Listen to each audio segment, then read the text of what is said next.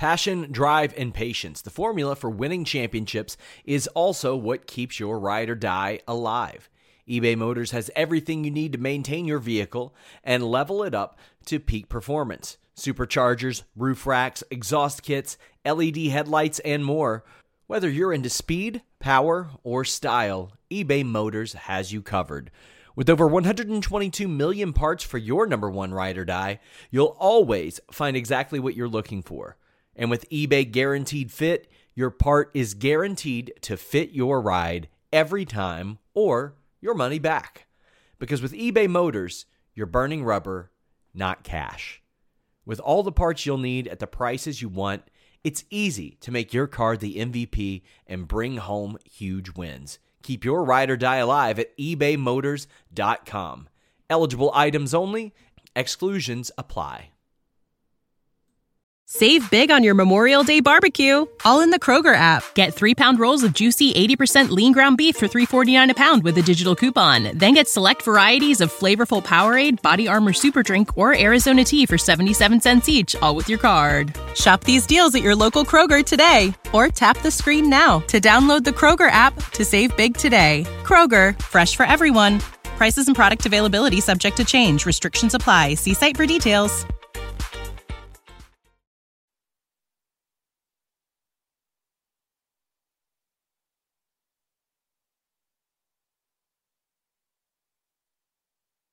It's the Fightful MMA Holy Smokes podcast with Showdown Joe and Sean Ross Sapp. Joe, we are live. What's up, everybody? July 25th edition of the Holy Smokes podcast. Yours truly, Joe Ferraro. Give me a follow online at Showdown Joe. As always, joined every Tuesday, 3 p.m. Eastern by the infamous, not the notorious, but the infamous Sean Ross Sapp. Give him a follow at Sean Ross Sapp, who is set to go on vacation probably right after this podcast, and we'll get to that momentarily because we have so much to discuss. UFC Long Island, UFC 214, John Jones doing his thing. Frank Trigg, had a chance to catch up with Frank Trigg to discuss a variety of things, including John Jones, including what happened, a couple different things that happened at UFC Long Island that I was paying close attention to from a judging commission and referees perspective, and no one better. Big John McCarthy might be better, but Frank Trigg and Big John are fairly close. I know both the gentlemen very well. We will discuss that a little bit later on. And, of course, Sean Ross Sapp will break down a bunch of stuff regarding Brock Lesnar, his thoughts on something that I could basically care less about. Yeah, right. Till you cash those checks, Showdown Joe. True. Very true. I mean, where do you want to go with this? You want to kick things off with the Long Island show and Chris Weidman, who we were scared was going to have to go to light heavyweight and instead emerges victorious? Yeah, man, he's so good at like dropping from a body lock, not even a body lock in close where a lot of guys will have you pinned to them. But, like, with his body extended out and drops down, then sneaks in, grabs your ankle, puts you on your back. He went back to what brought him to the dance. And I can respect that, and I like that. And there is a thread over at the Fightful forums right now, cheap plug. But somebody says, how do you earn title shots in the UFC? We basically have some people who maybe not know, they don't know how this comes about. And I say Chris Weidman might not be that far off because timing is as important as anything, as we've seen. Alexander Gustafsson Alexander Gustafsson's 2 title shots came from him pulling out of a fight and off of a loss. And right now, Robert Whittaker is out until 2018. Chris Weidman might get that title shot against Michael Bisping. Yeah, and they're going at it on Twitter. I'm actually enjoying some of it. It's not as charismatic and or crazy as one would assume, but they're going at each other, and I think it's good for Chris to do that. Unfortunately, nowadays, if you're not talking, you ain't getting business. You ain't getting checks cashed. So you got to sort of get out there and draw some attention, because when you do that, and then with Michael Bisping, it's very easy because chances are Bisping is not going to ignore you. So with Bisping, he's going to reply, and you can reply to that reply, and you can go on and on and on. And a variety of MMA websites are going to pick it up, and it could turn into mainstream news. You never know. But I like what Chris is doing, and of course I'm a huge fan of Michael Bisping because he doesn't care what he says and what he does. So you're right. He could slide in there, although I do believe that the UFC will wait. But Bisping might say, yo, I need some cash. Like, what's going on here? I got to get paid. There's always the opportunity. Like, we don't know what GSP is going to do. Or more so, we don't know what the UFC is going to do with GSP. Because I get the feeling if they gave him the 185 fight, he'd be like, no. Now I need like 3 more months because I got to add some more muscle. Or, no. You got to fight. If you're GSP, you want this fight in November against Bisping. And you volunteer yourself for it. And there's a good chance you walk out middleweight champion. I think George's focus, considering he had surgery a month or so ago, because when I did the Nintendo Switch thing with him, we had spoke about the fact that he got surgery, so he's going to be out till September, October, no matter what. In terms of that fight with Bisping, we don't always put much value or stock into what Dana White says, but when the president says that George St. Pierre is going to get the winner of Saturday's Damian Maia Tyron Woodley fight, and subsequently shortly thereafter makes Yoel Romero and Robert Whittaker an interim title fight, I think the story and the angle is leading towards that way there. Somebody says Yoel's Twitter if Weidman versus Bisping is booked. Yeah, that'll be interesting, but Yoel lost. He lost. Yep. He lost a title fight. I get it. He's trying to keep his name relevant. It's a nice fight to have down the line, but he lost. And not only that, he blew what a lot of people think, he blew a 2-0 lead in doing that. Like, that's like blowing a 3-1 lead in the NBA Finals. Like, all he had to do was win one more round, according to some people. But big win for Chris Weidman. I broke that down on Saturday night as well. Kelvin Gastelum says that he's moving back to 170 pounds. What do you think about that? Because there is a little bit of a difference now. He said that he's moving to the UFC Sports Institute, which already seems like it's going to be a game changer, because that's going to be a thing that aids a lot of fighters, having nutritionists on hand. Do you know if those fighters have to pay any sort of fee for that, or if it's just... There's a fee. Yep. Okay. There's a fee. Yeah. Now, pardon the cynicism, because I don't like being cynical, but when Kelvin Gastelum says he wants to return to 170, there's trepidation in my mind when I think, dude, you've already had your chance on numerous occasions. You constantly missed weight.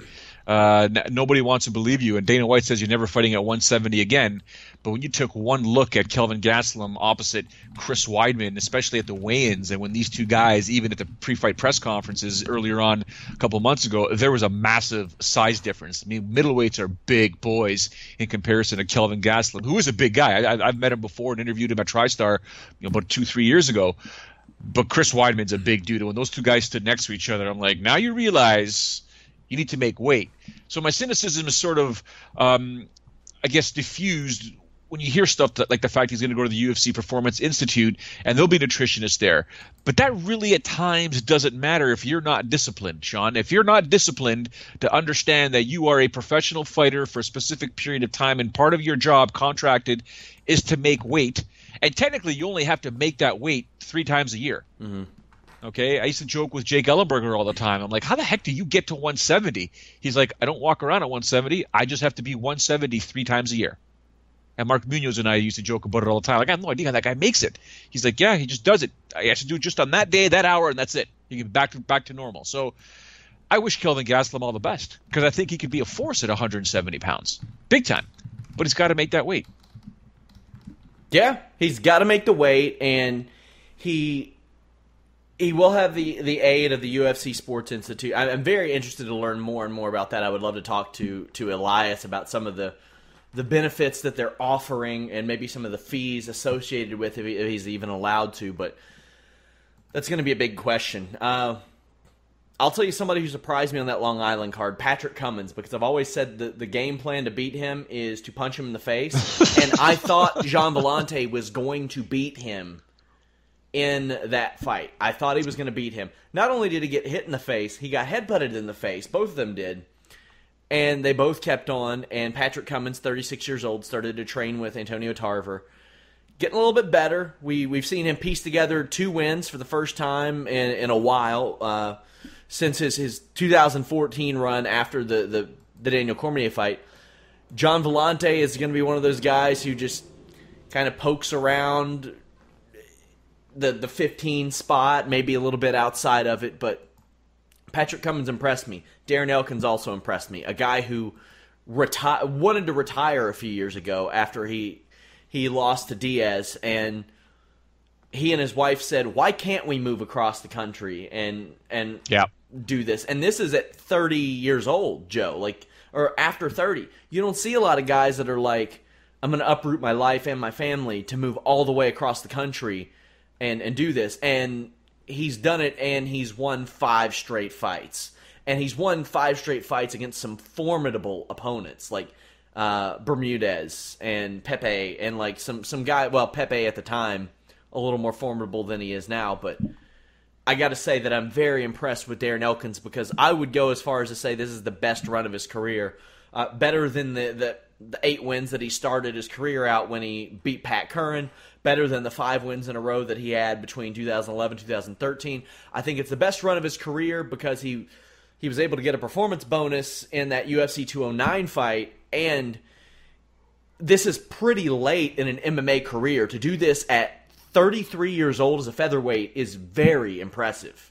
Very impressive. I mean, he's being fantastic. I also liked in that fight how Dominic Cruz would reiterate that there's no one better in the UFC than Darren Elkins when he grabs your back when you're standing up against the cage. That's his game plan. That's how he wins fights. He will grind you down until you make a mistake. So Darren Elkins, I mean, I feel like I'm on a high from his last fight with Mirsad Bektic. I mean, that I have not gotten over that, because, you know, all of us are underdogs in our lives in one way or another. We've all suffered adversity and been able to pull out and come through, and to see a human being go through what Darren Elkins went through in that fight, to suffer that much and just realize that, you know, most referees could have stopped that fight, and being bloodied and battered, and to pull off that victory was just a sight to behold. It's an absolute inspiration when you watch a fight like that. So when I watched him in this Dennis Bermudez fight, I'm like, I'm going to still give Elkins the credit here. I know he's the underdog, and I penned it in the article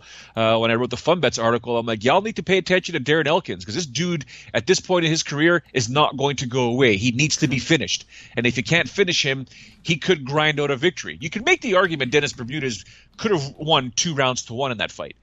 But you could easily make the argument Darren Elkins did the same thing, and 2 judges agreed with that, giving him 29-28 scores. So kudos to Darren Elkins. At this stage in his life, at this stage in his career, it's going to be a challenge to get fairly high up these rankings and get a title shot, but good for him, and hopefully he continues to get paid, because eventually he's going to have to walk away. But this kid continues to just put on these performances where, you know, I'm sitting on my couch, Sean, just smiling ear to ear.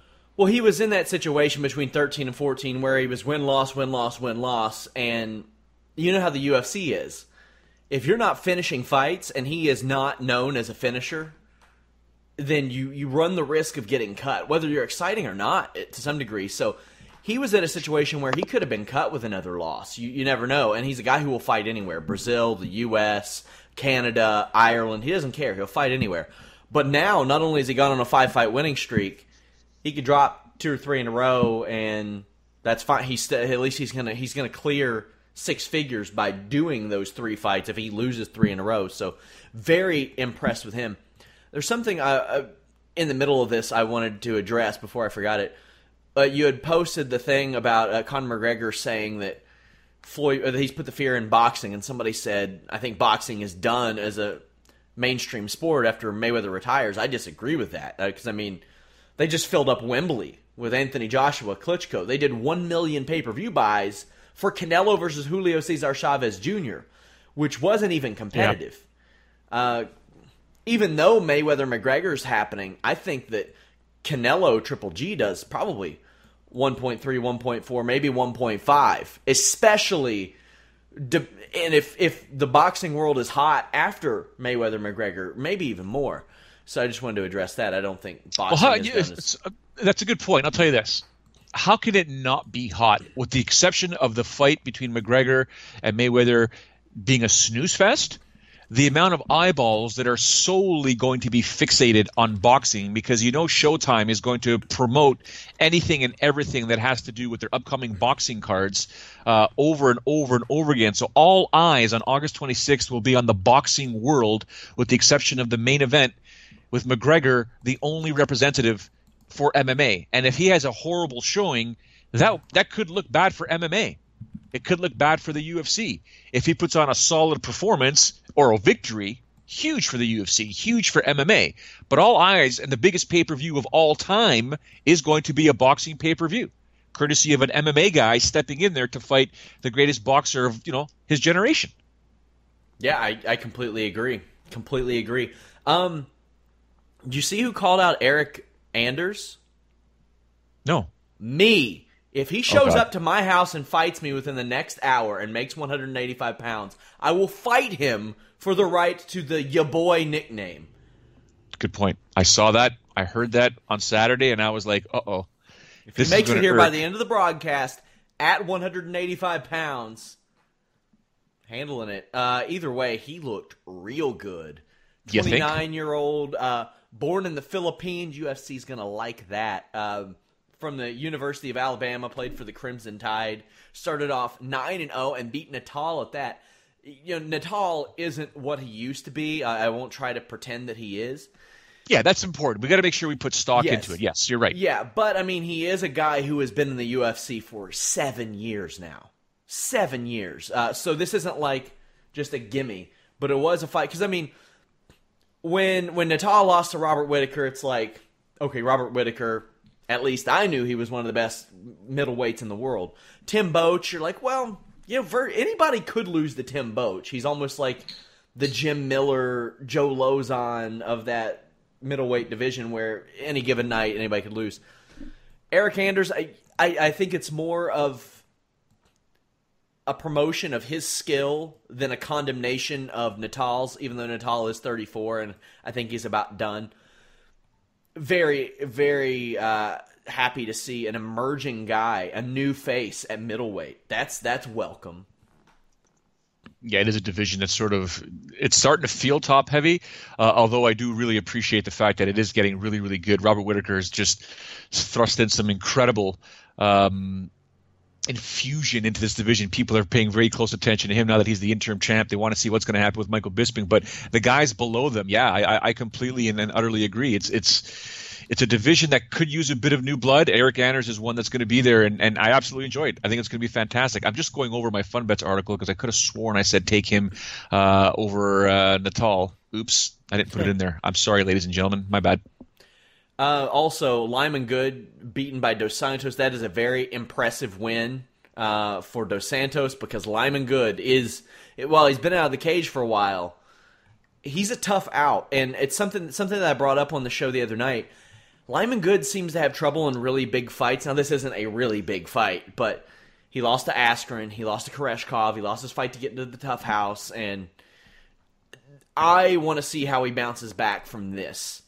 The only other fight that I didn't consider like a big fight for him that he lost was Rick Hahn, and he also lost that via split decision. A couple of other interesting fights I thought. Chase Sherman, that's a guy to look out for. This was not the guy that we saw between August and January of last year.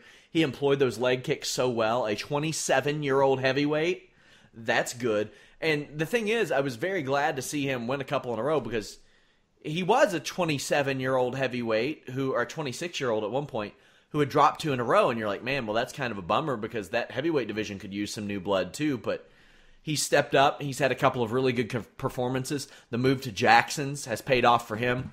But the heavyweight I want to talk about, Joe, is Junior Albini because that was the saddest goddamn story I've ever heard in MMA.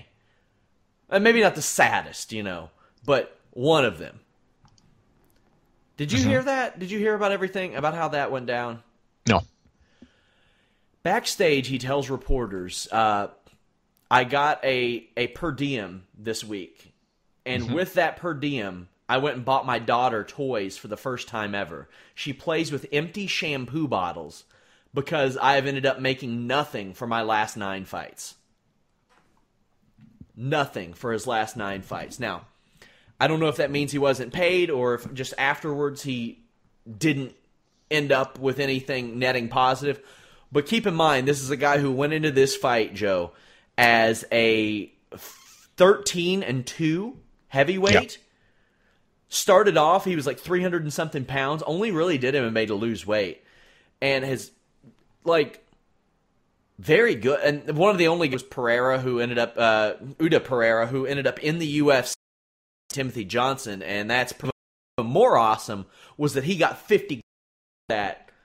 I'm seeing a red, like apparently our stream died a little bit, but it'll come back on and it's back on now, and now we're going to have sync issues with our faces and our audio, which will drive Jimmy nuts, but oh well. But yeah, $50,000 on top of his, at minimum, 10 to show, 10 to win. That's $70,000. Now, of course, he's going to have taxes and stuff taken out of that, yeah. But he said he's never had more than $100 in his life. Yeah. Hey, man, it's the story of a lot of fighters, boxers, especially back in the day as well.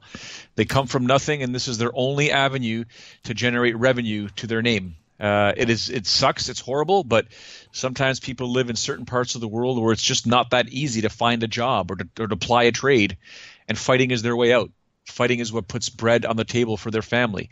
Fighting is what will prevent their daughters from playing with empty shampoo bottles and can buy them toys. They're willing, as a parent, I know what it's like to have a plate of food, and my son's like, "Can I have that, Dad?" "Yep, I'll gladly give everything." My dad used to do it to me. "You can have all the food off my plate as long as you're full." I've gone into weird sorts of debt for my kid. Like, Dad, I shouldn't be buying that, but that's going to make him happy for a long time. I look forward to you and Jimmy going into debt Thursday at Rogers Center to buy me to give me all the finest meats and cheeses in all the land from Toronto. I'm going to conveniently leave my wallet at home. Why didn't you tell me that Canadian money... Because Jimmy Van will take care of it. Why didn't you tell me Canadian money smelled like maple syrup? Because it's fantastic and beautiful. The money, the cash in Canada is... I got some money. One of my friends' fiance lives in Toronto, and she basically traded me cash for cash. And I'm blown away with how badass your all's money is. Well, I tell people, so first of all, we get mocked. "Oh, it looks like Monopoly money," and we just look at people going, "Yeah, okay, it looks like Monopoly money." A friend of mine, Amanda, said that too. She's like, "You're going to make fun of our Monopoly money." I'm like, "No, it's incredible." So the good thing is our money's colored.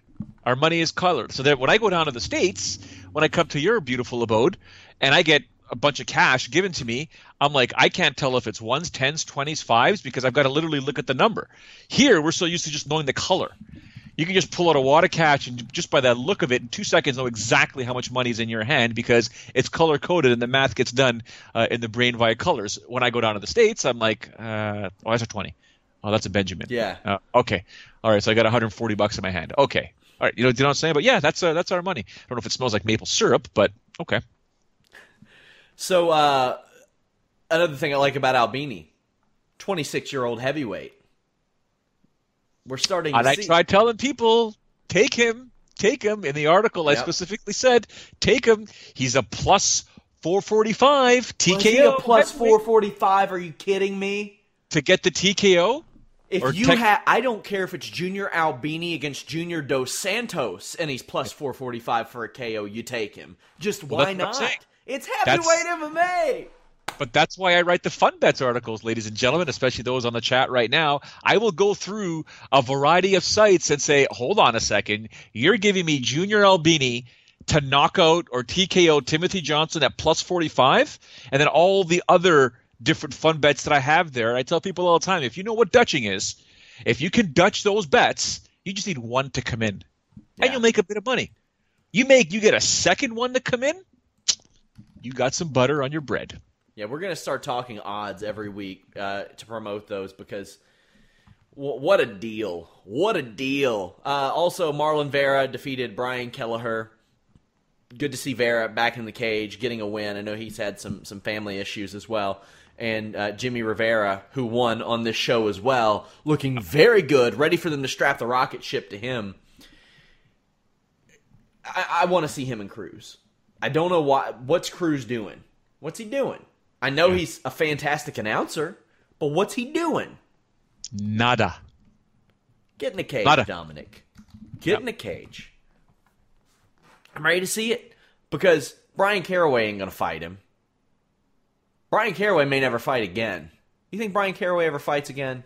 I don't know what his deal is. I'm completely baffled at the fact that he's not competing. I don't know if he's injured or whatnot, but ever since the missus called it a career, it's almost like he called it a career beforehand, right? It's like, dude, like, what are you doing? You got to fight. Like, you're a professional fighter. Do you have coin that we don't know that you've got coming in? If that's the case, call it a career. See ya. Anthony Johnson did it. Now, not to be a gossip, but is the missus still the missus? Yes, I've gotten some intel that could challenge that, but I'm just being politically correct. I mean, heard they may not be a thing anymore. And Brian Caraway, I mean, is there a guy? I wouldn't rank him top 6 anymore. A top 6 guy doesn't pull out of a half a dozen fights and then turn down a half a dozen fights, which he has done both of. Yep. It doesn't make any sense. So there's got to be some sort of issues out there that we don't know about, but he should be competing. He should be competing or he should be taken off the rankings. I mean, when's the last time he fought? It's almost been 2 years, hasn't it? May of 2016. Yeah. So it's been and over a year. Before that, July of 2015. Before that, 2014. Joe, in the last 4 years, over 4 years, since May of 2013, he has fought 4 times. Yeah. Right. That's inexcusable. Get him out of there. Get him out of there.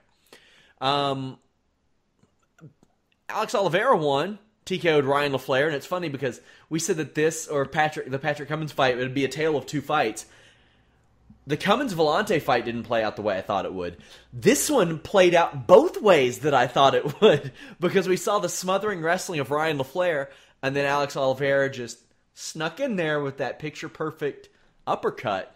Plus 418, according to the Funbets article. If you'd have put some money down on that, you'd have made some good money this weekend, ladies and gentlemen. Good money. Yeah, then he jumped outside of the cage. You talked to our boy Frank Trigg about that and about a couple of other situations on this show. So with a new intro, it is Frankly Speaking with Frank Trigg.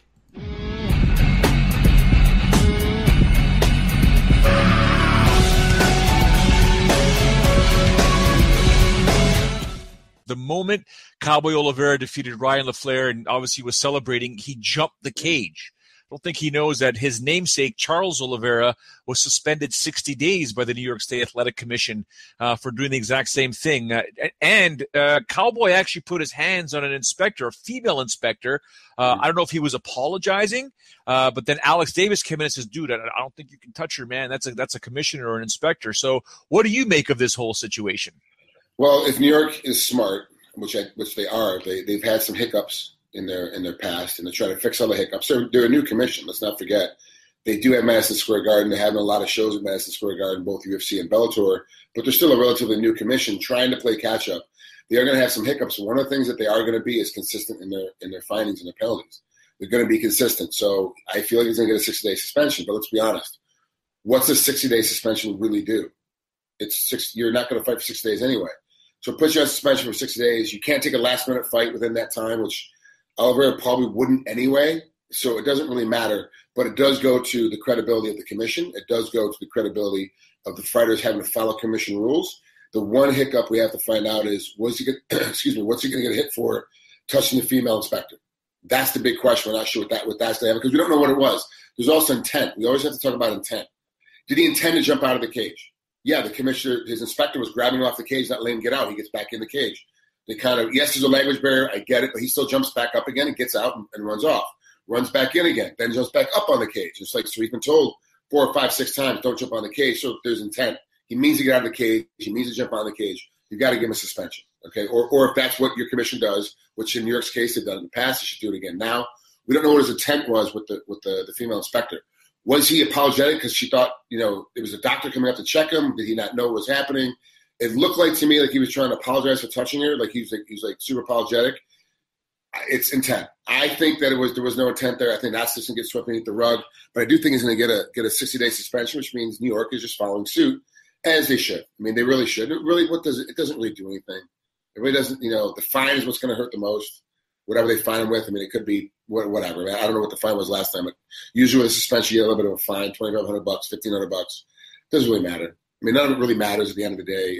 But it is just another way of going. You're an athlete. You got to follow all the rules, whether you like to or not. Big John McCarthy stops the fight momentarily between Patrick Cummins and John Vellante, and it was I don't know if I heard any boos, but he got lots of love for doing that. It was a headbutt I didn't even see take place. Obviously, John's in there. What did you make of that whole situation? John's the best. We know that. But what did you make of that whole situation? Can you expand on the rule when there is a headbutt, whether it's in the first, second, or third round? Okay, so halfway through the fight. So it's a 5-rounder. It's past the second middle way of the second round. You have to get into that before you can go to the scorecards. Same thing you get to start the third round to get into the scorecards, and round and a half, halfway through the second round before you go to scorecards on a 3-round fight. But you go to the scorecards. If it's before that, it's what is the back to intent again. Was the headbutt intentional? Did it happen accidentally? And accidentally no contest? Because usually you have to stop because of the cut. That's the problem. So there's this thing that, and I'm actually learning it, and John's been on me about it for quite a bit. Headbutts is one of them. Understanding the positioning of the fighters, they're going to be clashing their heads. A lot of guys, when they punch, they come head first. That's going to cause a headbutt.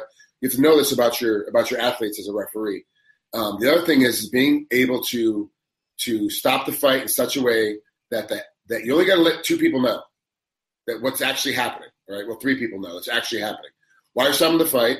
The head table needs to know, and the 2 fighters need to know why you're calling time in the fight, and then what's going to happen immediately after. Those are the 2 things you kind of have to figure out right away. So with John, the 2 fighters knew what happened because he was like headbutt. Like you could hear it on the mic. So headbutt, guys, let's just take a second, take a look at it. Head table kind of was a little bit confused because it was such good action going on. John also wanted to get it going again really quickly.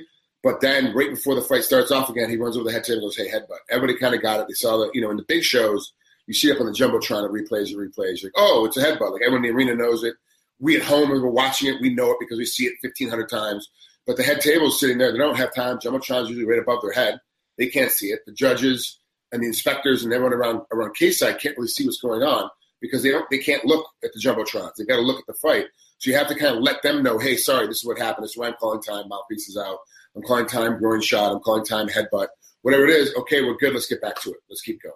And so, of course, if you want to follow protocol, John's protocol is always the best. He never flaws. He never makes a mistake. So if you as a sparring referee want to see what to do in that situation, you have to follow John. But there is, even though John, as good as he is, it's still like, we're like, well, hold on. Oh, it's a headbutt. We get it. And then I'm waiting because I'm at home. I'm watching. When's the head table figured out? And the head table kind of stood up and leaned in. And John is very casually. It's very quick. And everyone's on the same page. Oh, headbutt or accidental headbutt. It was accidental headbutt. That's it. So I didn't know. Now the intent on the headbutt is accidental. And so if it goes to scorecards later, we're fine. There's no points taken away. If it's intentional, then it's like, okay, now I got to start taking points away. And obviously John didn't do that. It becomes the intent person. We will also hear from Frank Trigg later in the show in regards to Jones and DC. But yeah, overall, I thought that the UFC Long Island show was solid. But it's always good to have his perspective on situations like that. He's such a versatile personality in that he can bring you an expertise based on whether it's as a journalist, because he's done that as well, whether it's as a broadcaster, he's done that as well, referee, a fighter. Like he's been through it all. Yep, he knows his stuff, man. He knows his stuff. I've known Frank for a long time, and whenever he comes up here, we can sit down and just shoot the breeze about hockey, baseball, basketball, football, economics. I mean, what it's like to in Japan. I mean, the guy's a world traveler. Made some crazy decisions in life. Now he's in Hawaii with his beautiful girl Jill, and they're having a fantastic time out there. So, Frank's doing his thing, and he's just now he's into stunt work. So he's in the Hollywood scene. So he's rocking and rolling, man. Frank's he's a good dude, and people like him, people love him, people hate him. what can you do? But he's a smart dude. I'm enjoying some of the stuff here on the chat, by the way. For those of you that are tuned in right now, by all means, check out our chat on the top right of your screen of the YouTube page. Lots of stuff being discussed there. In the beginning, someone had mentioned, are we ever going to see Nate Diaz compete again, or is he going to boxing? Well, he's not going to boxing because the UFC owns his rights. Unless the UFC can make boatloads of money, Nate Diaz ain't going to boxing, in my opinion. They chose to let McGregor go to boxing because they saw massive amounts of dollar signs as to what he can do. But Nick Diaz, believe me, you're preaching to the choir. I would love to see both these guys come back to the octagon and compete, but apparently, financially speaking, I think they're okay, or they're still okay, so we're not going to see them anytime soon. It's when there's a financial motivation that'll definitely trigger someone to say yay or nay. So we'll see what happens with that. Apparently you're saying nay to this Brock Lesnar stuff. I could care less about Brock Lesnar, Sean. I'll be honest with you. You could or you couldn't care less. Because I don't care. If you could care less, that means that your level of caring is somewhere above the minimum. Therefore, you do care somewhat. And I get the feeling that you do. I sincerely don't, because after what happened with that Mark Hunt fight, it finally happened. He finally got caught, quote unquote, finally. His wiener didn't work. Cut the guy a break. All right. You can say it that way if you like. But he got caught. And it became official in my eyes. I always give everybody the benefit of the doubt. I will trust you when you say you haven't taken anything. I will believe you. But if you get caught, you've been lying. I used to, Joe. I used to give everybody the benefit of the doubt. Now I give nobody the benefit of the doubt. And he was one of those guys that you always heard, he's just a genetic freak. He is the exception to the rule. No, I mean, I never gave him the benefit of the doubt before. He got caught with some shit way back when, before WWE. So he didn't pop a test. He got, I think, arrested. But the situation is, Brock Lesnar is the current WWE Universal Champion. He is main eventing SummerSlam against three badass hosses. It's going to be a great match. His contract is up after April. Not that that matters when he wants to fight in the UFC, because he can do whatever he wants. He has a UFC contract, so he can't just jump over to Bellator. Otherwise, he wouldn't have to jump in the USADA pool at all. He could fight Fedor in September or November if he wanted to, otherwise. But the situation is, and I explained it on last week's Listen Ya Boy, he had a 1-year suspension from USADA. And he retired, quote unquote. That way he didn't have to disclose his whereabouts to USADA, because that can be a pain in the ass. As Elias has said, they climbed his fire escape to test him one time. So, I wonder if they're out there dressed up as elk or something in Minnesota or Canada trying to sneak onto Brock's property unnoticed to test him. Jeff Davitsky said that Brock Lesnar is not in the UFC USADA testing pool. I have been told that he intends to do so. That was the information that I was given. Kind of misworded it last week. And a lot of people are like, oh, maybe Nowitzki's covering. I'm like, you don't know him then. You don't know what... He ain't... No. Nowitzki's not there to be a UFC PR guy. He's not a bullshitter. They got him because he's not a bullshitter. That was the whole thing. And he says, well, Brock has 5 months of a suspension still to serve. A lot of people also bring up, well, they waived the thing last year for him. They can do it again. No, they can't. And there was a reason they did it last year. They couldn't hold Brock Lesnar up to that 4-month testing policy because he never contractually agreed to it beforehand. He was not under UFC contract when all that was implemented. Just like if Chuck Liddell were to take a fight tomorrow, or Royce Gracie in the UFC tomorrow, they couldn't be held to it because they'd signed afterwards. However, if Uriah Faber or Miesha Tate came out of retirement, they would have to wait the 4 months because they have agreed to the USADA standards since they've been implemented. Brendan Schaub even though he hasn't fought since before then, he submitted paperwork saying that he understood the lay of the land and understood all that stuff, and subsequently retired because of that and doesn't have to disclose his whereabouts. Lesnar, though, if he gets back in that USADA pool before WrestleMania, it's a negotiation ploy. That's what it is. It's the type of thing that will make Vince McMahon say, God damn it, pal, what's he doing in Las Vegas? We better give him some more money. Type of thing. And rightfully so, because at 40 years old, if they put Brock Lesnar against somebody, you never know what'll happen. You know that he'll probably sell 1 million pay-per-views, but it's a negotiation ploy, and a good one. He's a very, very smart man. I'll give him that. Brock's a very intelligent man, good businessman, and has good people around him that help him make those decisions, although he does have the final say. I've lost so much trust in Brock Lesnar that I really don't care to see him compete, but of course I will watch. Got no choice. But I don't want to see him come back. I've had friends hit me up on WhatsApp and just texting me saying, "Oh, is Brock coming back? Is Brock coming back?" I'm like, this guy resonates with people. These are also wrestling peeps, by the way. They enjoy wrestling. So they're wrestling peeps, and they would love to see him compete. And they're asking, "What do you think? What do you think?" And I said, I don't want to see him come back. I could care less.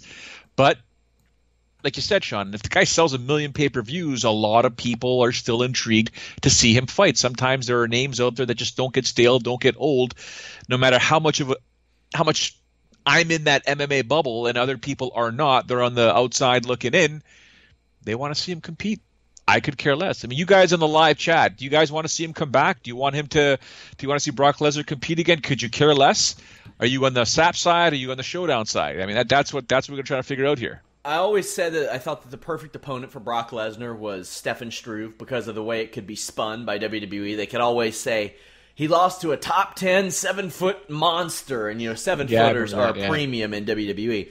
But it's a safe fight for Brock because Stefan Struve doesn't use his reach very well, and it's a guy that Brock can get his hips underneath very easily to take down. So I think that would be a good one because I think Arlovsky or Brown probably beat him. Maybe. I don't know. Travis Brown? Travis Brown has a nice way of losing to everybody because a punch that sent Heath Herring rolling backwards is the kind of punch that'll get Travis Brown going. Doing the zombie walk. Neither one of those guys should be in the top 15, by the way. But yeah, I think it's a negotiation tactic. But it's not just a negotiation tactic because he might just want to fight. He likes to do that. But he's done this before.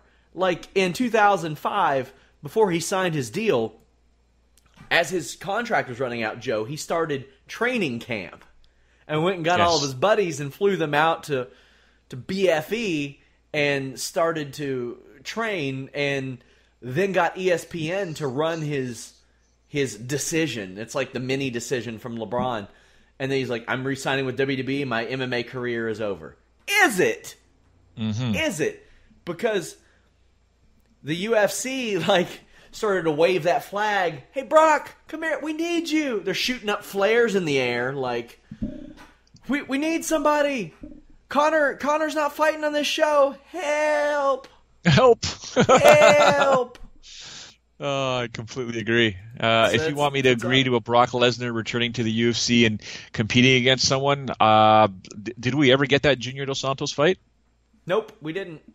I would like to see that. I would like to see that a lot more than I'd like to see Ngannou fight Junior Dos Santos because I don't want to see Cain Velasquez fighting Stipe Miocic. And our boy, Nikita Krylov fan Corey Cropper, said, well, the UFC might as well schedule an interim title fight after that, just in case Velasquez wins. Touche, right? Yeah. Touche. But right now, Stipe Miocic is locked into a contract dispute with the UFC. And rightfully so, because he said that in each of his title defenses, his opponent got paid more than him. And I agree. It's admirable that he's a firefighter full-time. He shouldn't have to be. 100%. He's the heavyweight champion of the world, technically the baddest man on the planet, but the devil's advocate argument on that is, dude, you signed the contract.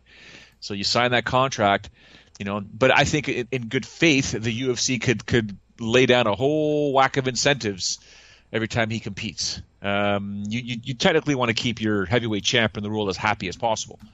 If you could, technically, if the UFC was to give him more money to the point where he could leave that firefighting gig in exchange for, we'll give you more money, but all we ask of you is that you promote yourself more.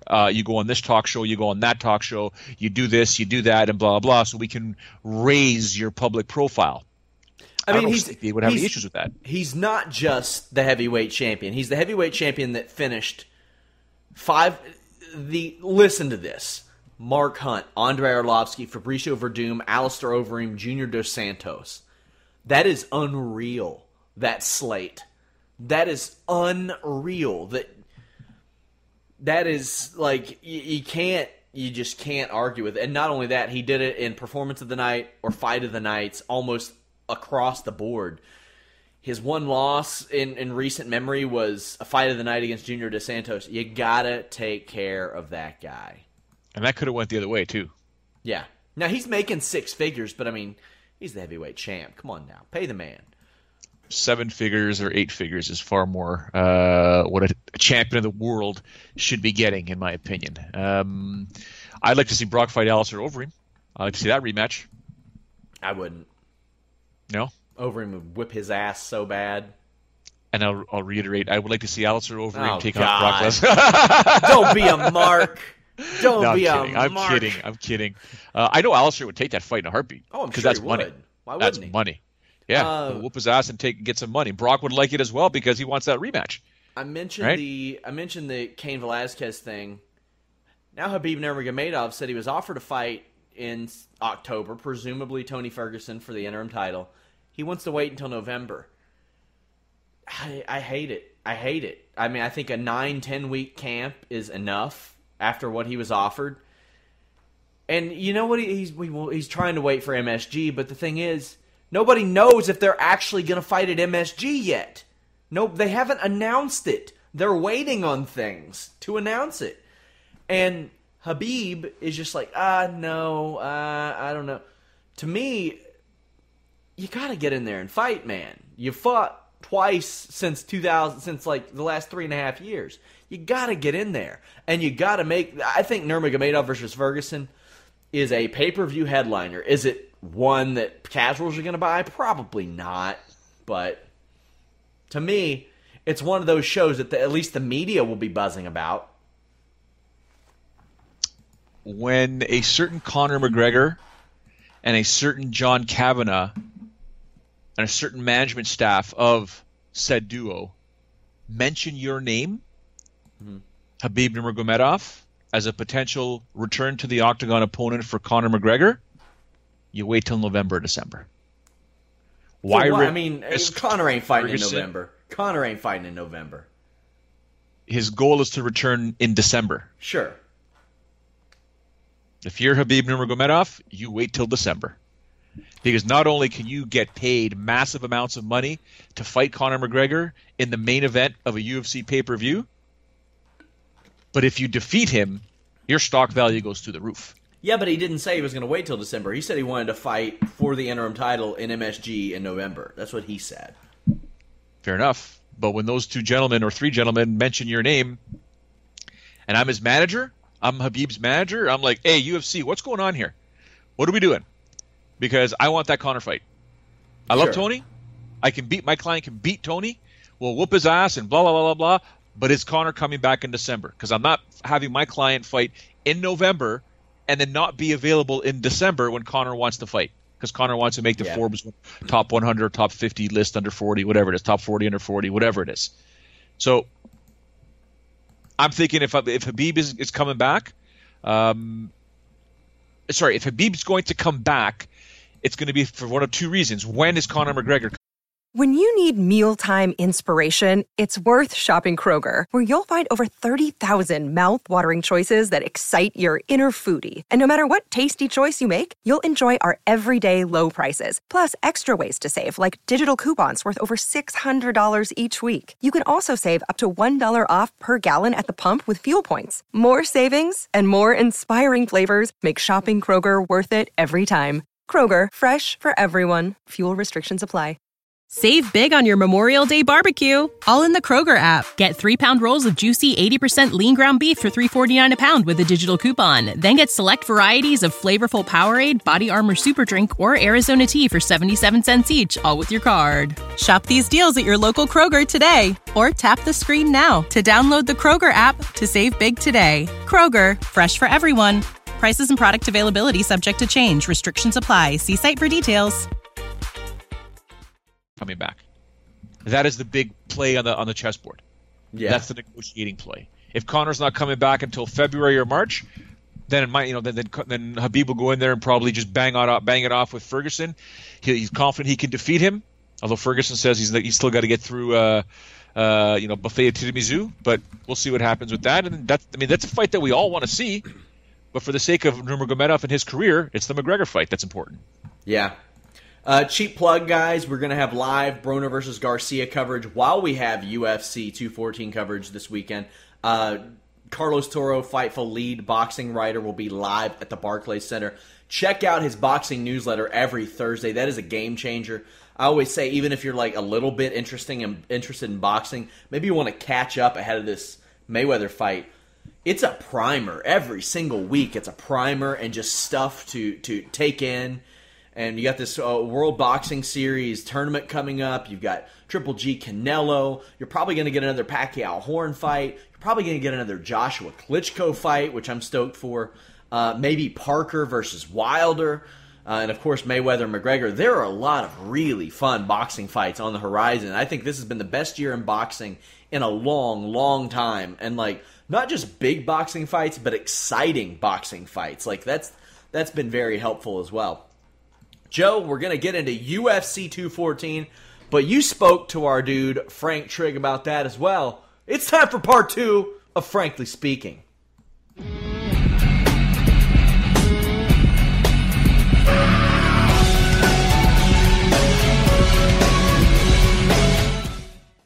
During the broadcast, they interviewed both Daniel Cormier and Jon Jones getting ready for UFC 214. And you've known me long enough. When I see those interviews, I'm not paying attention as much to the answers as I am the psychology and the body language. And Jon Jones was just, there was no ace up his sleeve. There was no poker face. At the end of that interview, he got up and left. I thought to myself, is this an Oscar-nominated performance, or is this Jon just can't deal with his emotions right now? Okay, so you have to make the assumption that these guys are not actors, they're fighters. So you have to make the assumption that what they're doing, and of course there's the Diaz brothers that are great in person and talk a lot of trash and got to hate you when they fight you. So you get there's that dynamic. But really, you see if you go back and look at the original interviews from the first fight, Daniel Cormier was really angst. He was really emotional with every interview and how much he hated him. And even the open mic thing at the end when they thought the camera stopped rolling and they were still like, you could hear it in Daniel's voice. Like, he was really upset with Jon. He really does not like him. And Jon's confidence was at a all-time high back then. So he was like, whatever, he's just playing a game with him. Now the roles are reversed. Daniel has let all that angst and anger go away. He's not emotional about it at all. He's like, I respect him. We heard it in the thing. I respect him as a competitor.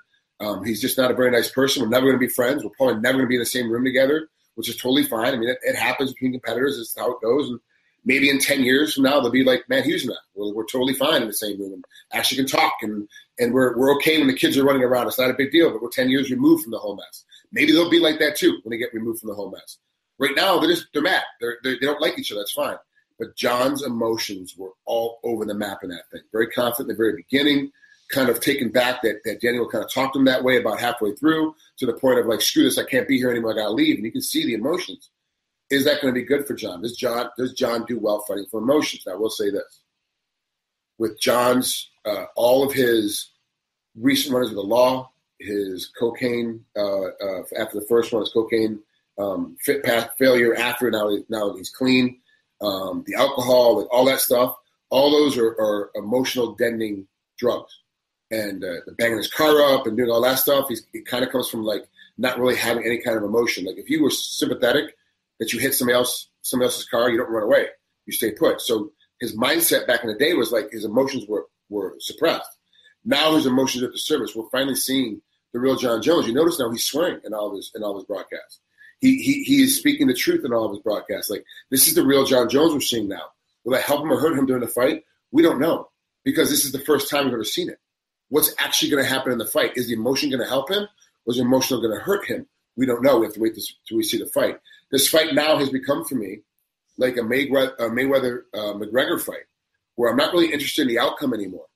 I really don't care about who wins. I actually care about now what happens. I want to see what happens with Cormier. Can he overcome the adversity and training too hard for the first one and falling apart?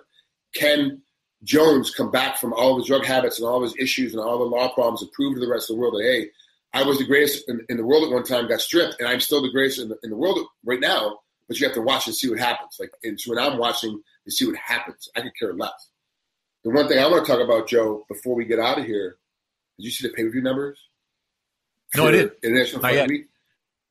Dave Meltzer just reported, and I trust his numbers. 130,000 pay-per-view buys. That's the lowest it's the lowest in forever. I mean, since Zuffa took over, as far as I can tell. Oh, my goodness. 130,000. Now, mind you, Meltzer's usually plus or minus 10%. But he's not talking 2 million pay-per-view buys, plus or minus. He's talking 130,000 pay-per-view buys, plus or minus 10%. That is, I mean, that's the worst that I could ever imagine. I mean, I don't know what that says for the going on for the rest of the cards and what's going to happen, but I got to think, we talked about this before, like 4 or 5 years ago, saturation of the market. I think it's overflowed. All the free shows. There's a lot that you can look at and realize, this is eventually going to happen, but okay. Or here's the one caveat that I'm looking at. Everyone's so hyped up on this McGregor-Mayweather fight, they're not paying attention to anything else right now. All they're worrying about is August 26th. They're not thinking about any other fight coming up. They're not thinking about anything. They're putting all their money in that basket because they did come out right away before they said anything. The pay-per-view price will be double what it normally is. It's going to be double. So everyone's going, I can only afford one pay-per-view a month. You know, or me and my buddies, we rotate houses, can only afford one pay-per-view a month. Now we have to save up for 2, so it's 2 months we're not buying because we have to save for that big one in August. Like, well, now all of a sudden, did they shoot themselves in the foot? Are they hurting themselves now? We'll find out with 214 next week. What's the number on that? Because in the same month, we're gonna figure out if it's gonna hurt or not. You know, hurt the buy at the end of the month. But we'll see, man. It's tough. Yeah, no doubt. What's going on with you before we say goodbye? Not much. Normal. A lot of fishing yesterday. A little bit of sailing. Caught a 160-pound ahi. Got about 10 pounds of it in my refrigerator. We're gonna split it up between a bunch of folks. So. And if you don't realize how much bone weighs, like you get all that meat cut out of it, you're like, oh, it's gonna have like it'll be like 120 pounds of meat. You're like, nah, man, it's not that much. There's a lot of bone in that thing, so a lot of guts. But yeah, other than that, it was good. Nothing major coming up. Still working on a few things, but nothing signed. UFC 214, Joe. What a card. It's the card everyone is talking about, basically all putting up their hands in the air saying, thank you, thank you, thank you. This is the one we've been waiting for. It is stacked. I mean, just look at this card. I mean, with all due respect, Sean, how many times have you and I talked about it, but this is, in essence, what every UFC pay-per-view card should look like. Yes. It's stacked. It's stacked from top to bottom. It's got big names. It's got names that are on the cusp. It's got names that we should learn about. And it's got pretty good content for UFC Fight Pass. It's got fantastic stuff for the preliminary card on FXX. It's funny how I mentioned that because after I was done with Trig for the interview, we talked about, Frank, we're hockey fans, we're NFL fans, we're Major League Baseball fans, we're soccer fans, we're whatever type of sport fans you are. But I said, using the Canadian hockey analogy, imagine being told the first period of the hockey game will be on NHL Pass, the second period of the hockey game will be on FXX, and the third period of the hockey game will be on Fox. Like, how are fans going to follow it? But then again, the UFC is a 6 hour and 40-minute average show. The hockey's 3 hours, so it is kind of weird. It's difficult. You told me an example a while ago where at one point it was virtually impossible to find UFC content on television. Not necessarily impossible, but I mean it's been on like Ion and FX and FXX and FS1, FS2, Fox, Spike, Facebook, YouTube, Fight Pass. Like, that's off the top of my head 10 places that they've had UFC fights over the last several years. If you're tuning into WWE, you know USA Network. It used to be on Sci-Fi occasionally, but WWE is on USA. Nobody has any trouble finding that. This show, though, well, one, if this main card stays intact, oh God, that's a miracle. Because I'm convinced that Lawler versus Cerrone just isn't supposed to happen. Yeah, okay. Oh God, don't do it. All right, don't kill the karma for this one. We finally potentially have it here. But we have a few fights before that to talk about. Why is Josh Burkman getting another fight? Well, we talked about this after his last fight. He should have. we were pretty adamant after that last fight he should be hanging up his gloves. But even beyond that, why are they giving him another fight? He's 1-6 in the UFC. Yeah, he's just, I mean, you fulfill your contract if you have to, but no. I mean, in my opinion, Josh Burkman, unfortunately, his body cannot handle it anymore. You know, his brain, his head can't take those punches anymore. Drew Dober is going to put a hurting on this guy. You know, like, with all due respect, I know Drew Dober it hasn't lived up to the full potential. The dude's a -350 favorite for a reason. He's going to hurt Josh Burkman, and Josh Burkman doesn't deserve to get hurt. He's put in his time. Got to hang up the gloves, man. Got to make better financial decisions. Shouldn't have to fight. Yeah, he's 1-6 in the UFC now. He's lost 3 in a row, twice in the UFC if you include the Lombard loss, which, you know, Lombard was on roids. So, there you go. Yep. Also on this show, Aljamain Sterling versus Renan Barão at 140 pounds. I want to know what your feelings are about the California Commission stepping in and saying, Barão, you're not even trying to make 135. Yeah, well, based on the fact that they had Barão versus TJ Dillashaw in a main event on their home turf in Sacramento, for Renan Barão to pass out, not make weight, bang his head on a bathtub, causing the main event to be scratched. Putting TJ Dillashaw. Who did TJ fight that night? Soto. That was tough to digest for Andy Foster and the commission, even the UFC. I mean, I remember being there for that one. That was the that was an event that I covered for Sportsnet at the time, and we were getting texted by the PR staff, get to the arena, things have changed, blah, blah, here's what happened, you can interview Soto, Dillashaw won't be available, blah, blah, blah, blah, blah. And it was one of those situations where it was like, oh my goodness. So the commission, in my opinion, is like, look, you've already been here. You can't make 135. I don't care if you did it outside of here. And it's not healthy for you to make 135. We're stepping in, and you're fighting at 140. Done. Good for the commission. I agree. I agree as well. I don't think Barão should even be trying to make 135 anymore. I have a lot of questions about Barão because, especially since 2014, because I want to take a look back at some of these fights. Felipe Nover, well, he didn't end up being the next Anderson Silva. We can say that. Jeremy Stephens beat Renan Barão. Okay, we have established Jeremy Stephens is not a top 10, probably not a top 15 featherweight. Mm-hmm. TJ Dillashaw beat the brakes off of him twice. Okay, that'll happen. Barão's win in between there was Mitch Gagnon. He was supposed to beat Mitch Gagnon much easier than he actually did. And I don't know if I'm allowed to say this. You notice Gagnon was away from the octagon for a better part of a year and a half, 2 years after that fight. Uh-huh. He allegedly tore his ACL in the first round. So, I mean, there you go there. And how long did he hang on after that? I didn't think it would last midway through or almost to the end of the third round. Yeah. Before that, Uriah Faber, and we all know how that fight ended. Was Barão going to win that fight? Very likely. But he pulled the wool over Herb Dean's eyes in that fight because if you're Uriah Faber and you have a knee or an ankle and you're holding on to that, there's no guarantee that you won't end up on your back. There's just not. Before that, his win was over Eddie Wineland. Okay, fine. Okay. Sick win. It was a good win. It was a good win. Michael McDonald, while a phenom, has, at the time, his ability to stay in the cage has been questionable, but I think that was a very good win, actually. And before that, he had fought 30 times. Renan Barão, who is now 30 years old. That starts to build up and build up and build up. I wonder if Renan Barão, like all these things that are going to play into a factor, because I see Aljamain Sterling as a very raw guy even today.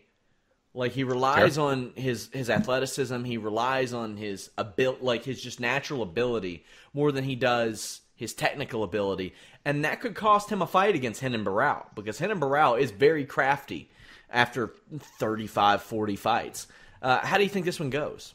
Yeah, 40 fights for Barão. Yeah, so, I mean, the MMA mileage on Barão is there, especially when you're training at Nova União. Those dudes are no joke when they train. They beat the crap out of each other. I don't know if Day has kind of slowed things down there, but Barao is one of those fighters, and you and I often talk about, not every card, but it seems like every other card, there's a fighter on these cards where you don't know.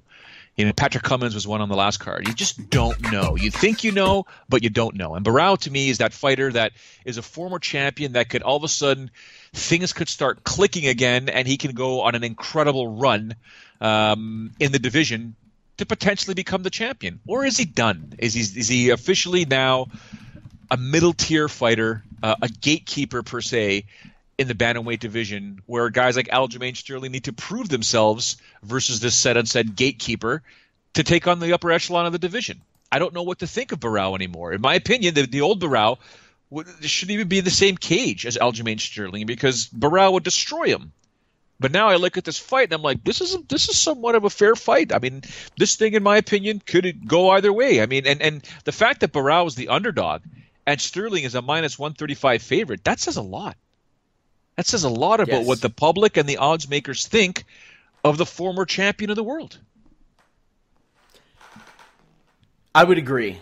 And this is a very interesting fight to me. Another interesting fight to me, Ricardo Lamas, Jason Knight, because Jason Knight he makes everything a fight. He makes everything fun, too. Ricardo Lamas is a guy who's had trouble piecing together a win streak over the last several years since that Aldo fight. Anything more than 2 fights doesn't seem to happen for him. But he's faced guys that are dangerous no matter what, like Oliveira, Holloway, Diego Sanchez, Chad Mendez, Dennis Bermudez. Even going back before that, he was fighting Eric Koch and Hatsu Hioki and Cub Swanson, like guys who he doesn't take any days off. So that's going to be a fight to watch for. Hard to break down technically any Jason Knight fight because you never know what he's going to bring. But up next is Manuwa Ozdemir. Now, Ozdemir's another guy that's kind of hard to break down because we don't really know what all he has to offer, Joe. Yeah, well, he can go a good 3 rounds because he did it with OSP. And he's got power that maybe perhaps we don't appreciate because of what he did to Misha Cirkunov. People think it was almost like a phantom punch. It was a punch that didn't even look like it was a hard punch that landed. Didn't even look like it was thrown very hard. But he does have that power. This is a guy that was supposed to compete for Titan FC at heavyweight. He was supposed to fight for our 206-pound above title, 207-pound heavyweight title. He didn't do it because the UFC had called him. Actually, he was supposed to fight, if I'm not mistaken, maybe Chase Sherman was supposed to be one of his opponents. But he never ended up fighting. Yeah, he never ended up fighting. And then when he got the call on short notice to make 205 pounds versus OSP, he gladly accepted. He got released at the weigh-ins. En route to the boat where the massive yacht, she's a 10, that they were going to have the weigh-ins on. En route is when Lex McMahon got the call. And he told Volkan, not that you have to make weight, but you're not fighting on Saturday because in 10 days you're fighting OSP if you want it. And yeah, of course I do. And he signed it. So we got to see Volkan compete against OSP, shock the world in that one. And then the UFC gives him Misha Cirkunov after Cirkunov had those negotiation issues. And he just goes through Misha Cirkunov like he's butter. Now he gets Jimmy Manuwa. His third fight is, in essence, the interim title fight for the light heavyweight division. It's a safe fight for the UFC to make, and they made it in case something happens to Cormier Jones. Ozdemir isn't a guy who is likely to try to take down Manuwa, and they like that. He doesn't have any takedowns in either of his 2 UFC fights. And he has 1 submission win to his credit, and that was his 3rd fight ever, and it was probably just a guy. I didn't get to see the fight, but I would imagine it's just a guy whose skill level was outmatched. If Manuwa wins, might get that title shot, and he poses a dangerous threat to anybody if he connects. But from what we've seen from Ozdemir, he also poses a dangerous threat to anybody if he connects, and not even with a clean shot, like clipping you could be the end. Because doing that to Misha Cirkunov is certainly impressive. I like it. It's a fantastic fight, but unfortunately for the winner of this fight, it may be irrelevant based on what happens in the main event, and we'll talk about the main event, in a moment. But you look at this card is ridiculous, and we can move on to the fight that has all of us scared because we just want it to happen. Robbie Lawler, Donald Cerrone. There's no promotion for it, Joe. There's none. I don't know if they're on Embedded. I didn't see a UFC countdown on it. There was no Inside the Octagon. There was nothing like that. They weren't on the pressers. Like they weren't on anything. So that's scary. it poses some concern to me, but this is another one of those fights. It's hard to break it down. Both men have been proven susceptible to their bodies before, and both men, like Robbie Lawler, can go to the body with his hands. Donald Cerrone goes to the body with his feet and does it very well. Yeah. So, man, is this a case of speed, Donald Cerrone's speed and footwork versus Robbie Lawler, bite down the mouthpiece and come here for a second so I can punch you in your face? Yeah. Yeah. Right? Now, this is not Donald Cerrone in his early 20s or mid-20s. He's 34 now. Right? And this will be his fourth fight in a calendar year in about 11 months. So he stayed on pace even though he hasn't fought in 6 months, which is crazy that he was able to stay on pace. But the reason he's been out for 6 months, I would think, is because of that pace. Because in December he fought and beat Matt Brown. In January he fought and lost to Masvidal. Yep.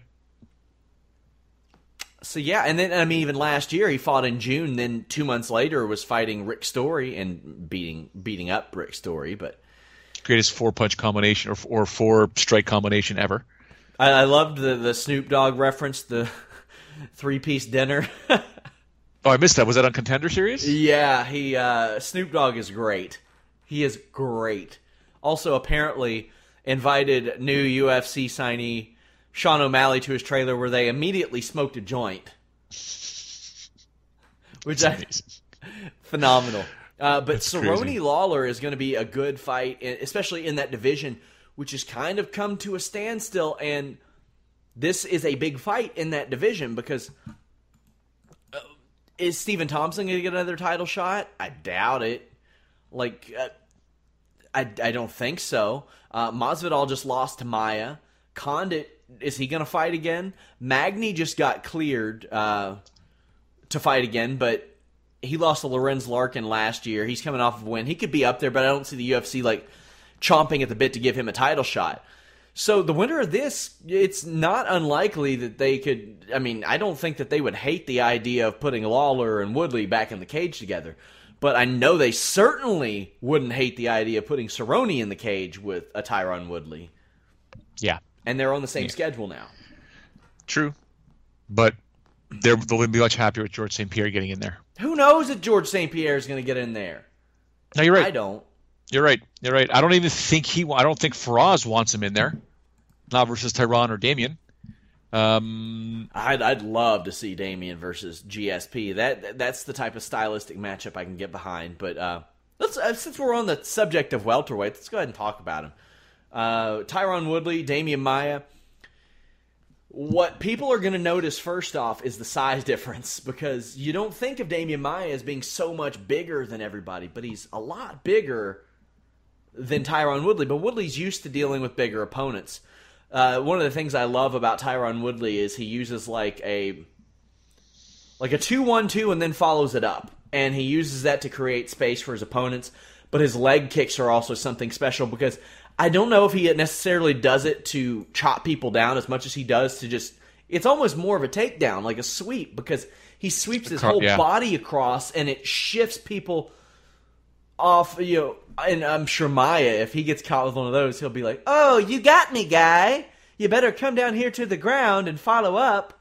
I'm sure he'll be like one of those, Jump in the guard or whatever, or go to flop to his back. No, I hear you. When Tyron throws those kicks, just ask Carlos Condit what they feel like. I mean, they don't feel pretty at all. He's got tree trunks for legs. He's an absolute monster, to say the least. But you talk about a style versus style matchup. This is it. Damian Maia has no business standing and trading with Tyron Woodley. I mean, the odds of him getting a knockout versus Tyron Woodley are astronomical. Yeah. He needs to backpack this situation. I mean, the safest place, you ask any jiu-jitsu fighter, the safest place to be with a striker is on his back. Whether you're standing or on the ground. On his back. He can't hurt you. He can punch you, but he can't hurt you. Yes, and the thing is, we don't know if Tyron Woodley has any business going to the ground with Damian Maia, and that's a question that's going to be answered. Now, Woodley's takedowns are really at their best when he's able to connect his hands, clasp a wrist, clasp his hands together. And what he does that I think is very impressive is that when he does that, he pulls his opponents in close to him and drives his body weight onto them. Like midair, he'll do that. And what that does is it adds impact. It looks really pretty, and it puts him in a favorable position, which is crucial if you are even thinking about taking Maia to the ground. We're going to see something tested, Joe. Maia goes after takedowns really, really relentlessly. And when somebody tries to take down Tyron Woodley, what I've noticed is he'll reverse the tide, put them up against the cage, and then he'll kind of take a breather. Damian Maia is not going to give you a breather. No. He's going to latch onto you. He's going to latch onto you. He's going to immediately push for another takedown.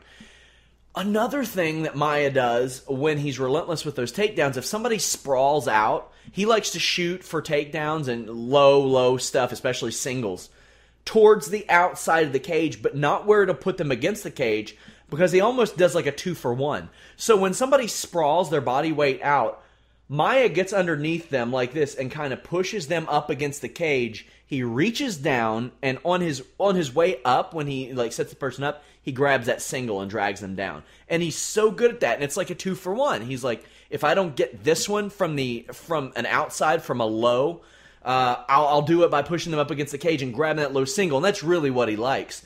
And Joe, you know as well as anybody, like that was the first thing I learned in MMA was you don't leave your head on the outside of a low single.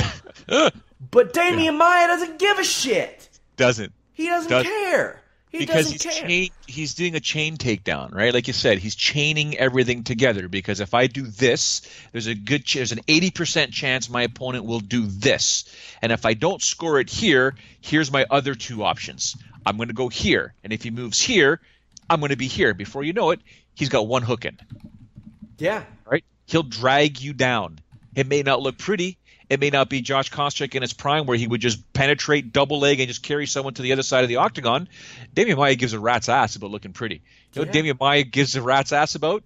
Getting that fight to the mat and letting me do my thing. And for any jiu-jitsu guys out there can probably understand this. Anybody that knows grappling in general, if you watch Damian Maia's arsenal on the ground, it is like blue belt.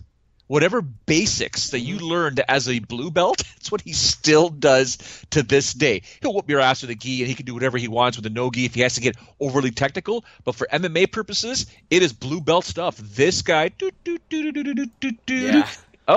his back. Here's a seatbelt. Oh, you're going to put your head here? Oh, I got one. Oh, you're going to defend? I've got the other. Oh, you want to keep defending? Oh, how are you? Yeah. Not only that, he's added to his repertoire on the ground, too, like with the elbows that we saw against Gunnar Nelson. Somebody says the first thing I learned was to not attack your opponent with your feet so close together like CM Punk. Yeah, that's true. That is the first thing that I learned, because you don't cross your feet and you don't do that because you'll get put on your ass. But the first thing I learned when I tried to do something to somebody was that Maia is the best off of somebody's back. There's never been anybody better than him. Never, ever, ever in MMA have I seen somebody better than that. And I'll say this every single breakdown we do. I consider him like a knuckleballer, because the way he fights, he'll probably be able to fight until he's 45 and beat people that are solid. I mean, even if he's not competing at the highest levels, Joe, he's going to go in there and at 43, 44, he'll still be able to beat some of these top 15 guys, because he's so good at what he does. And I think that's pretty damn cool, because you don't see a lot of guys who are that one-dimensional anymore. We saw it with Ronda Rousey, how good she was. Now granted, with that one dimension, she also had some outstanding power because of all that core strength that she had from those years of judo, and she was sleeping some girls. But Damian Maia, and he did work on his kickboxing a lot after the Anderson Silva fight, but it's a pretty cool story. 39 years old, and he's here competing for a UFC title in his second different weight division. It's badass. Pretty cool. It's badass. I'm very happy for him. He's just always been a solid dude. I'm looking forward to him. His fellow countrywoman, Chris Cyborg, is taking on Tanya Evinger. the biggest on this card is obviously Christiane Cyborg Santos. She is an absolutely whopping minus 1,300 straight up. If there's ever a fight you want to stay away from betting, this is probably it. I'd take it. I'd put a little money on it just in case. Just in case. Crazy. Because you're not going to get much in return, but this isn't saying a lot, Joe. But no. I'm betting on Evinger in case. Gotcha. I don't think she's going to win. You could argue that outside of Marloes Coenen, this is the toughest fight that she has ever had in her career. You could really argue that. Maybe Shayna Baszler early on up there. Those two Coenen fights were good for Cyborg because yes. Coenen pushed that pace. Yeah. Yes. Beat the crap out of her after, but yeah, gotcha. Daria, she's good. I mean, I don't want to say she's good. She's okay. But I think this is the biggest challenge besides Marloes Coenen that Cyborg will face, and Cyborg should win this. Tonya Evinger is a true gangster of not giving a shit. Now, her record is a little misleading because you see that like she doesn't have a loss since 2011. She did lose to Raquel Pennington to get inside the Tough House. That has me concerned because Raquel Pennington is a small 135. Yep. A very small 135. She'll probably fight at 125, I would imagine. But Evinger has a really nice balanced attack. She has a good short left hook and some underrated wrestling. She is especially good at up against the cage where Cyborg likes to fight, at gaining wrist control and using her opponent's momentum to drag them down. Cyborg, on the other hand, what has really, I've loved about her game is that she has adjusted it for the UFC. And I think she adjusted it in preparation, almost like Holly Holm did all that preparation her whole career to fight Ronda Rousey. Yeah. I think Cyborg had been training to prepare for Ronda Rousey, so she was like, maybe fighting in the pocket up against the cage isn't my best idea. Maybe I should sit on the outside and keep them at the end of my punches where they're just as strong often with Cyborg. But she's really good in the middle of the cage at getting in the pocket, attacking, making people panic, then slipping punches, getting on the outside of that center line, then landing again. And she has some really good accuracy as well. I love how Cyborg adapted her fighting style for the UFC because years ago when that fight was being talked about, I had always said, I don't think it's as clear-cut as just Cyborg punches her and it's over because Ronda Rousey inside the clinch is very dangerous, and Cyborg loved to fight in that range, and that wouldn't have been good. Since then, I mean, she's done it, she's fought there, but she's gotten really good at playing to her strengths, which are abundant. She has plenty of strength, so Cyborg should win this. But I'm not like writing Evinger off by any means. If Tonya Evinger won this fight, it would be a surprise, but I wouldn't be like, man, that's the craziest thing that ever happened. I wouldn't think that at all. No, I don't think it'd be the craziest thing that ever happened. I mean, Cyborg should win this fight hands down. We've been around MMA long enough to realize nothing is really surprising anymore. There are no guarantees. Crazy upsets happen all the time.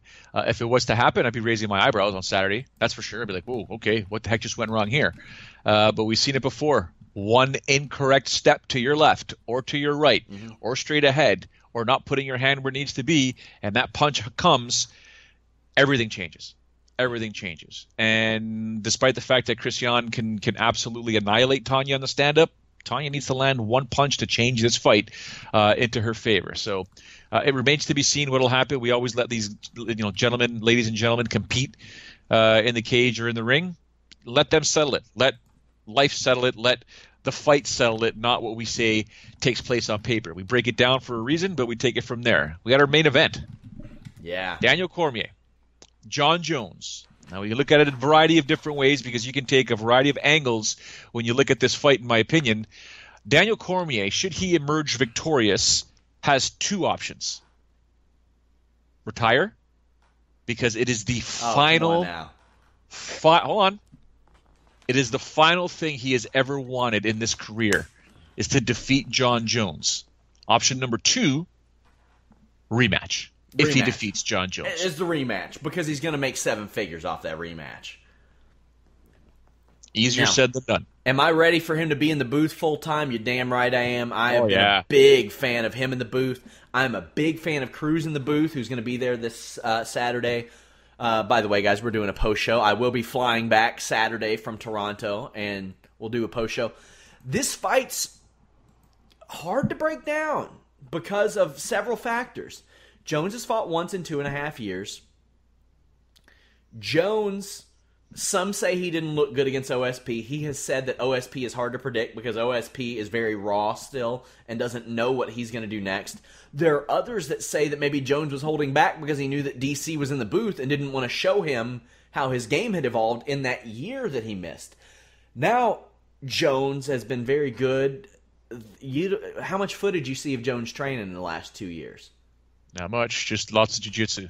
Lots of jiu-jitsu, lots of weightlifting. That's it. The only thing we really know is that Mike Winkeljohn is saying that he's found new ways to throw elbows. That's terrifying. Like he needed more. We know that he has apparently fallen in love with jiu-jitsu. Got his blue belt in jiu-jitsu. I saw that. A blue belt in jiu-jitsu. What Good, a John. farce. Just go ahead and give him wherever he belongs, guys. Michelle Watterson and Holly Holm had their belts before him, by the way. Yeah. How much will rust and emotion play into this? Massive. Now, here's the thing. How much will rust and emotion play in for either guy? Who knows? Well, DC didn't compete since April, Buffalo, right? And how would that have went down if Rumble Johnson had his heart in that fight? We don't know. Yeah, you're bang on. You're absolutely correct. Rumble Johnson took him down. Yeah. So I'm heading into this fight here with Jon Jones as a minus 255 favorite. I'm going to lean towards Jon Jones. The good guy in me wants Daniel Cormier to win because I love it when someone can solidify and or balance out their life and career and get what they've really, really, really worked so hard and wanted so bad. For Daniel Cormier, it's that victory, just to defeat Jon Jones. And I'm happy if he does it. But we're on the precipice here on Tuesday, 4:24 p.m. Eastern Time, from the DC era ending on Saturday night and the reemergence of the Jon Jones light heavyweight championship reign commencing again, minus any sort of crazy, stupid things he does outside the octagon. But we could be on the either the page flip or we're going back or whatever you want to call it. But Jon Jones, in my opinion, wins this fight. As much as Frank Trigg and I discussed that Jon Jones is not handling this whole situation very well, and that DC is in Jon Jones's head, Jon Jones is in DC's head. Don't ever kid yourself. I spoke to DC in Buffalo when he fought Anthony Rumble Johnson off record, or not off the record, with the cameras off, and just talking about Jon in general. And if you watch that post-fight press conference, you will see it. You will absolutely see not the venom, ladies and gentlemen, but just the desire, the angst, the please give me Jon Jones one more time. I can do it. I know I can do it. I need this for me. I don't need it for my family. I need this for me. I need this for my soul. Forget the belt, because DC would fight Jon Jones without the belt. He just needs that win. He wants this way more than Jon Jones wants this. So it'll be interesting to see. It's a heart versus heart. Yeah, this is the fight that will define Daniel Cormier's career. This fight on Saturday night means way more to DC than it does to Jon Jones. For Jon Jones, it's a chance to get back to to get that gold back, to go back slowly but surely to the life that he used to live with the big house and the nice cars and blah, blah, and not embarrassing himself and his family and going down Jackass Highway to just changing things, to losing everything. You know, Jon Jones has a lot of work to do to prove to the sponsors of the world that, hey, you know what, you can get behind me now. I'm actually a good dude. But then he comes out and he says crazy things like, it doesn't matter if the fans like you or not. They're going to watch no matter what. I don't buy DC saying his wrestling is better than it's ever been before. I think it's been declining over several years because Frank Mir and Roy Nelson, some really good jiu-jitsu practitioners, didn't take him down. Josh Barnett, one of the greatest catch wrestlers in America, who later tapped out Dean Lister, didn't take him down. But every fight that he has had outside of Anderson Silva, Jones took him down. Rumble took him down. Gustafsson took him down. Then Johnson took him down again. And it didn't look that hard for Johnson to take him down. An unmotivated Johnson. that plays into a lot of things. How will John Jones's physique play into this? Will Daniel Cormier make weight? That's a question. Like, there are a lot of different things. Like, who knows what's going to go on? I think they'll be paying super close attention to where Daniel's hands are. That towel comes out. So yeah, he'll make weight. I think he's focused enough. He'll make weight. I did watch him betted, and it doesn't look like Daniel Cormier is going to make weight easily. Yeah. But he should make weight. This is the biggest fight of his life. You said it best. This is what's going to define him. You know how I am with these. If I'm him, I don't retire after this. I take a heavyweight fight if you lose. Because your boy Kane doesn't have the title anymore. And if he wanted to, very valid, off of a loss, Joe, they would give him a heavyweight title shot against Miocic. Only for John Jones to then enter that division. He wants to fight Lesnar. Right? So he'd find a way. He would take Lesnar down. He'd find a way.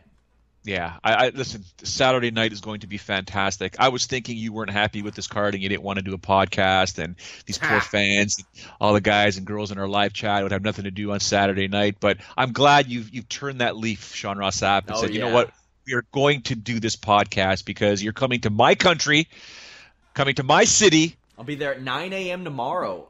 We're going to get our asses whooped at the Rogers Center watching the Toronto Blue Jays, and hopefully Jimmy Van isn't silly enough to provide us with intoxicating beverages. Hey, I know you don't drink. I don't drink alcohol. That's the problem. That's my gentleman. point, Sean, because when it's ordered and you don't drink, it is mandatory as a Canadian to drink it.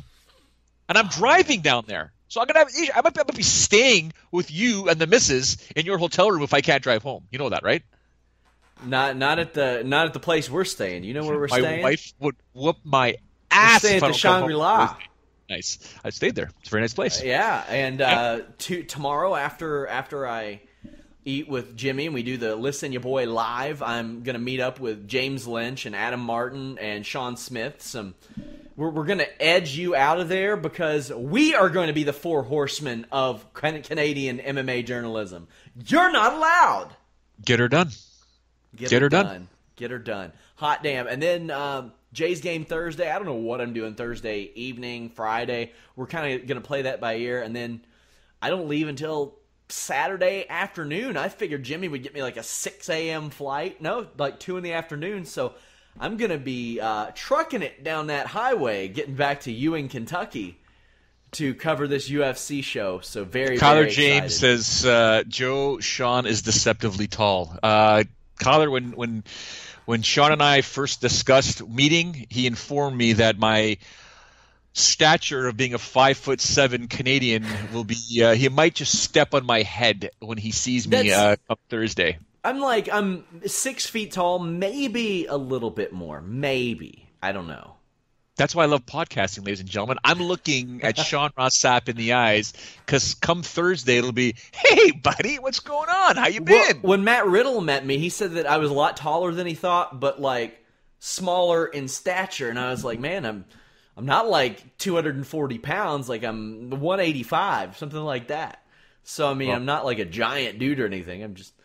I guess I'm tall by podcaster standards, maybe. Well, God rest his soul, Tim Hague, who recently passed away. I told you the story when he first met me. He put his arm around me with his wife snapping pictures. He's like, Showdown, you're just a little guy. And I was like, oh, gosh. Cool. That's not embarrassing. Thanks, bud. Keep it locked to our Instagrams and the Fightful Instagram and Fightful Twitters, and we're going to have several photos up in there. Infinity says Riddle was probably stoned. Hey, dumbass. Riddle was in the middle of a wrestling show. He wasn't stoned. Like, what does me being a 6 foot tall person have to do with Matt Riddle smoking weed? I don't get it. Infinity, you're about to be blocked again. No, don't do it. Not really. Not really. Oh, man. So yeah, tomorrow I will be in Canada. I think I was gonna do like daily video blogs, but I was like, man, that's gonna take up so much time. So I might do a collective one, and release it later. But we have exclusives coming up from several wrestlers. War Machine from Jason Kincaid. He does some great writing. Boxing stuff from Carlos, and of course the boxing newsletter on Thursday. And great stuff from Brandon Howard, who does some remarkable analysis over at Fightful.com. So go check that out, guys. But Joe, anything else before we go? Yeah, tomorrow I'll put together a piece for FightfulMMA.com. We will take a look at a variety of different things. I'd like to get people's thoughts on the video that I did on Thursday, where I got some questions from social media that I addressed. I may do that again, and I got to get that done super early because Jimmy Van has already mandated what time I have to be at the Rogers Center for the game because it's an afternoon game. What time do we have to be there? He told me, I believe it's 11 a.m. At the gate, so it's not going to be. Yeah, so I've got to get that video done. He's serving us breakfast? I doubt it. I don't see it here, but there you are, Jimmy. 11 a.m., son? I haven't been given any type of itinerary or anything. I just know I got to be at the office, which I don't know where the office is. I haven't been given an address at 1. Yonge and Eglinton, yep. Nice little place to go out there. A good part of Toronto, I can tell you that right now. That's a solid place in Toronto. It's not downtown, it's midtown, but great office to have there, Jimmy Van. But yeah, video on Thursday, fun bets on Friday, and then of course we will do a post show on Saturday night after UFC 214 to discuss what is going to happen next with Daniel Cormier. Will John Jones put that strap around his waist? When that screen goes black on the UFC pay-per-view, we go live, my friends. So tune in. Until next time, guys, I'll see you all in Toronto. Say goodbye to your credit card rewards. Greedy corporate mega stores, led by Walmart and Target, are pushing for a law in Congress to take away your hard-earned cash back and travel points to line their pockets. The Durbin-Marshall credit card bill would enact harmful credit card routing mandates that would end credit card rewards as we know it. If you love your credit card rewards, tell your lawmakers, hands off my rewards. Tell them to oppose the Durbin-Marshall credit card bill. When you need mealtime inspiration, it's worth shopping Kroger, where you'll find over 30,000 mouth-watering choices that excite your inner foodie. And no matter what tasty choice you make, you'll enjoy our everyday low prices, plus extra ways to save, like digital coupons worth over $600 each week. You can also save up to $1 off per gallon at the pump with fuel points. More savings and more inspiring flavors make shopping Kroger worth it every time. Kroger, fresh for everyone. Fuel restrictions apply.